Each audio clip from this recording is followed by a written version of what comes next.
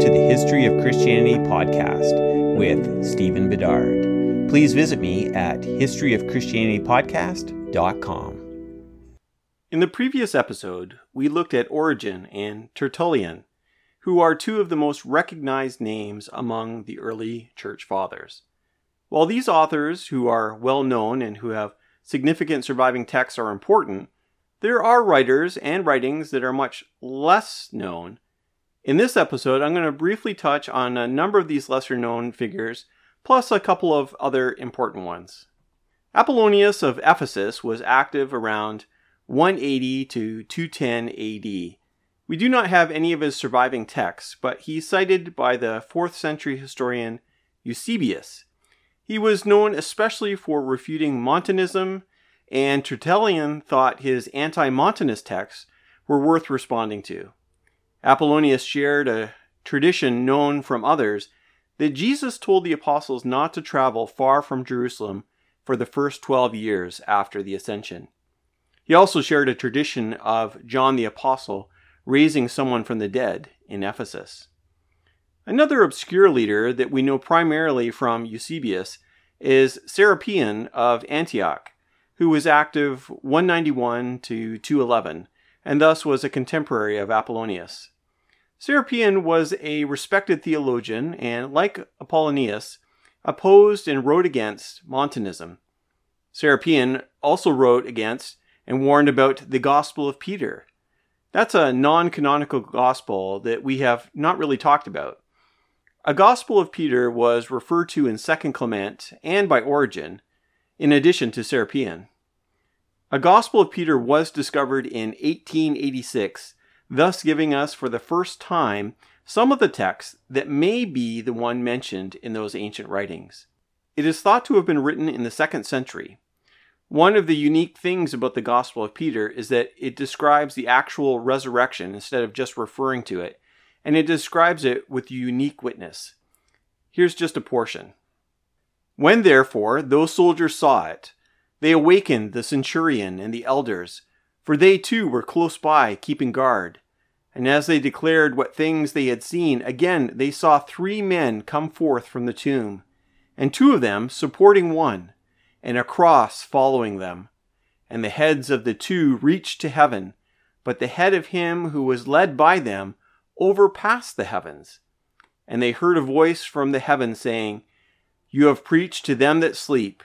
And a response was heard from the cross, "Yes."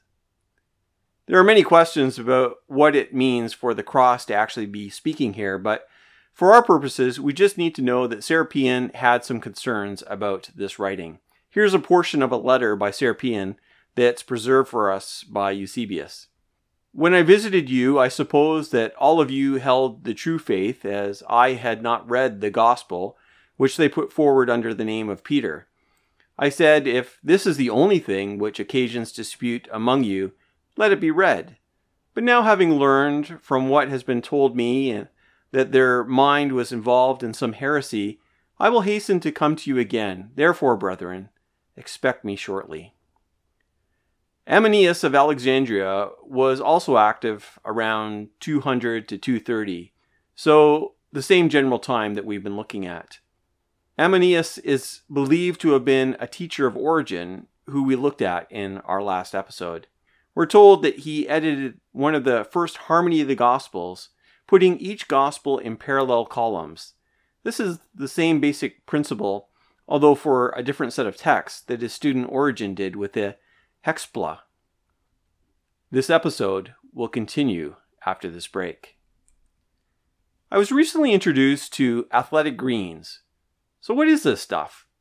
With one delicious scoop of AG1, you're absorbing 75 high-quality vitamins, minerals, whole food source superfoods, probiotics, and adaptogens to help you start your day right.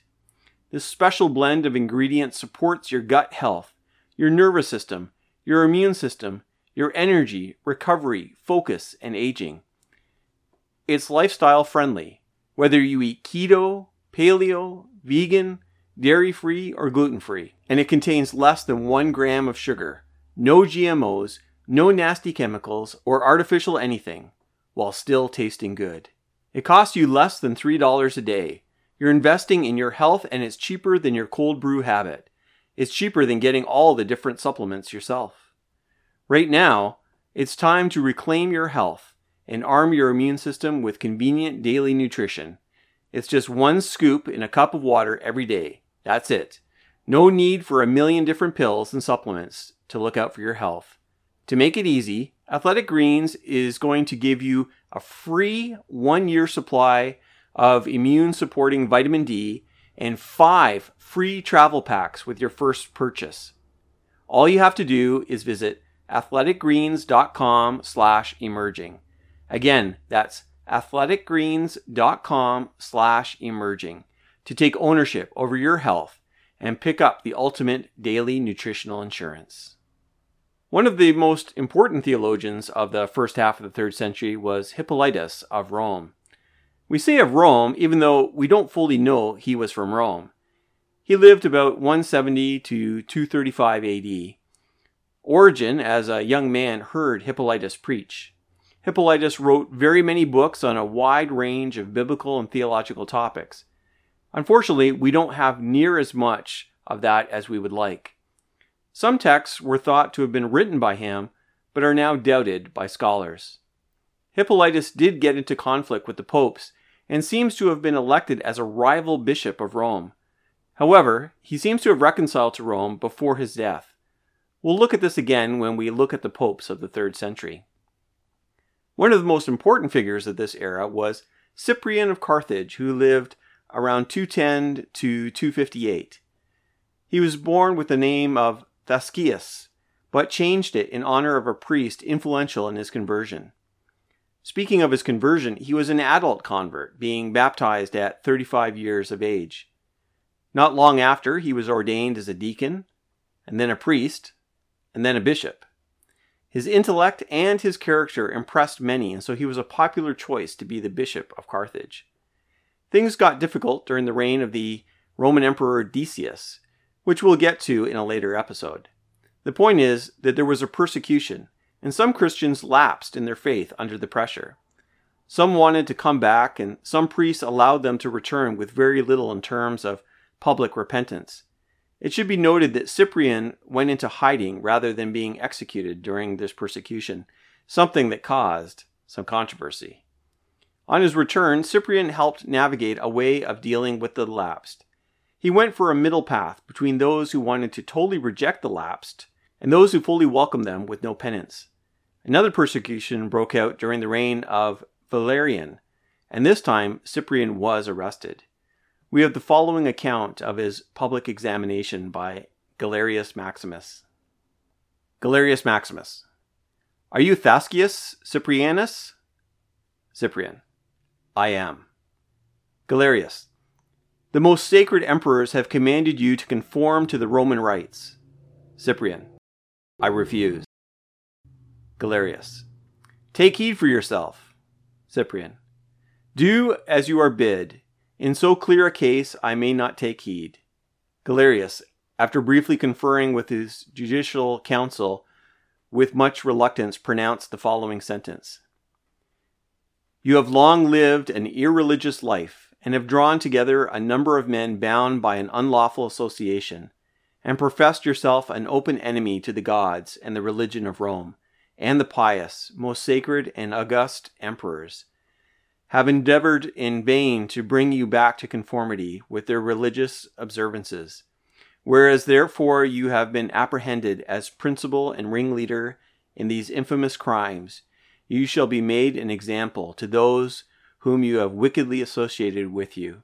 The authority of law shall be ratified in your blood. He then read the sentence of the court from a written tablet. It is the sentence of this court that Thascius Cyprianus be executed with the sword. Cyprian. Thanks be to God. One of the writings that began to circulate at this time was a book called the Acts of Thomas. There were a number of non-canonical books attached to Thomas, including the Gospel of Thomas, the Infancy Gospel of Thomas, and the Acts of Thomas. None of them go back to the historical Thomas. The Acts of Thomas revolves around Thomas's ministry in India. While this book does not come across as historical, there is an early tradition of Christianity in India connected with Thomas. We see the exalted levels of chastity in this book as Jesus warns a newly married couple to not have sex, even for reproduction. The identity of Thomas is interesting. He's called Thomas Judas Didymus. Both Thomas and Didymus mean twin. But whose twin? This book holds him to be the identical twin of Jesus, to the point when people see Thomas Judas, they're thinking that they're seeing the risen Jesus. There are all sorts of theological ramifications for this, but it might reflect some Docetism in that Jesus is the spiritual twin and Thomas Judas is the one with the human body.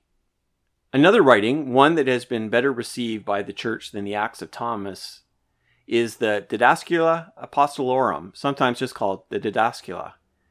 This was probably written around 230. The text presents itself as if it was written by the 12 apostles, but it most definitely was not. It has some similarities to the Didache that we looked at back in episode 34. The word Didascalia means teaching. It's a collection of practical teachings. Here's a short sample. By concerning the bishopric, hear ye, the pastor who is appointed bishop and head among the presbytery in the church in every congregation, it is required of him that he be blameless, in nothing reproachable, one remote from all evil, a man not less than 50 years of age, who is now removed from the manners of youth, and from the lusts of the enemy, and from the slander and blasphemy of false brethren, which they bring against many, because they understand not that the word which is said in the gospel, every one that shall say an idle word shall give an answer concerning it to the Lord in the day of judgment. For from thy words thou shalt be justified, and from thy words thou shalt be condemned. But if it is possible, let him be instructed and apt to teach. But if he knows not letters, let him be versed and skilled in the word, and let him be advanced in years. And that brings us to the end of this glimpse of what was happening in the first half of the 3rd century. Thank you for listening to this episode. Please visit me at historyofchristianitypodcast.com and track me down on Facebook and Twitter. You can support this podcast by going to patreon.com/hopesreason. Even $1 a month, less than a cup of coffee, can make a difference. Thanks for your ongoing support. God bless.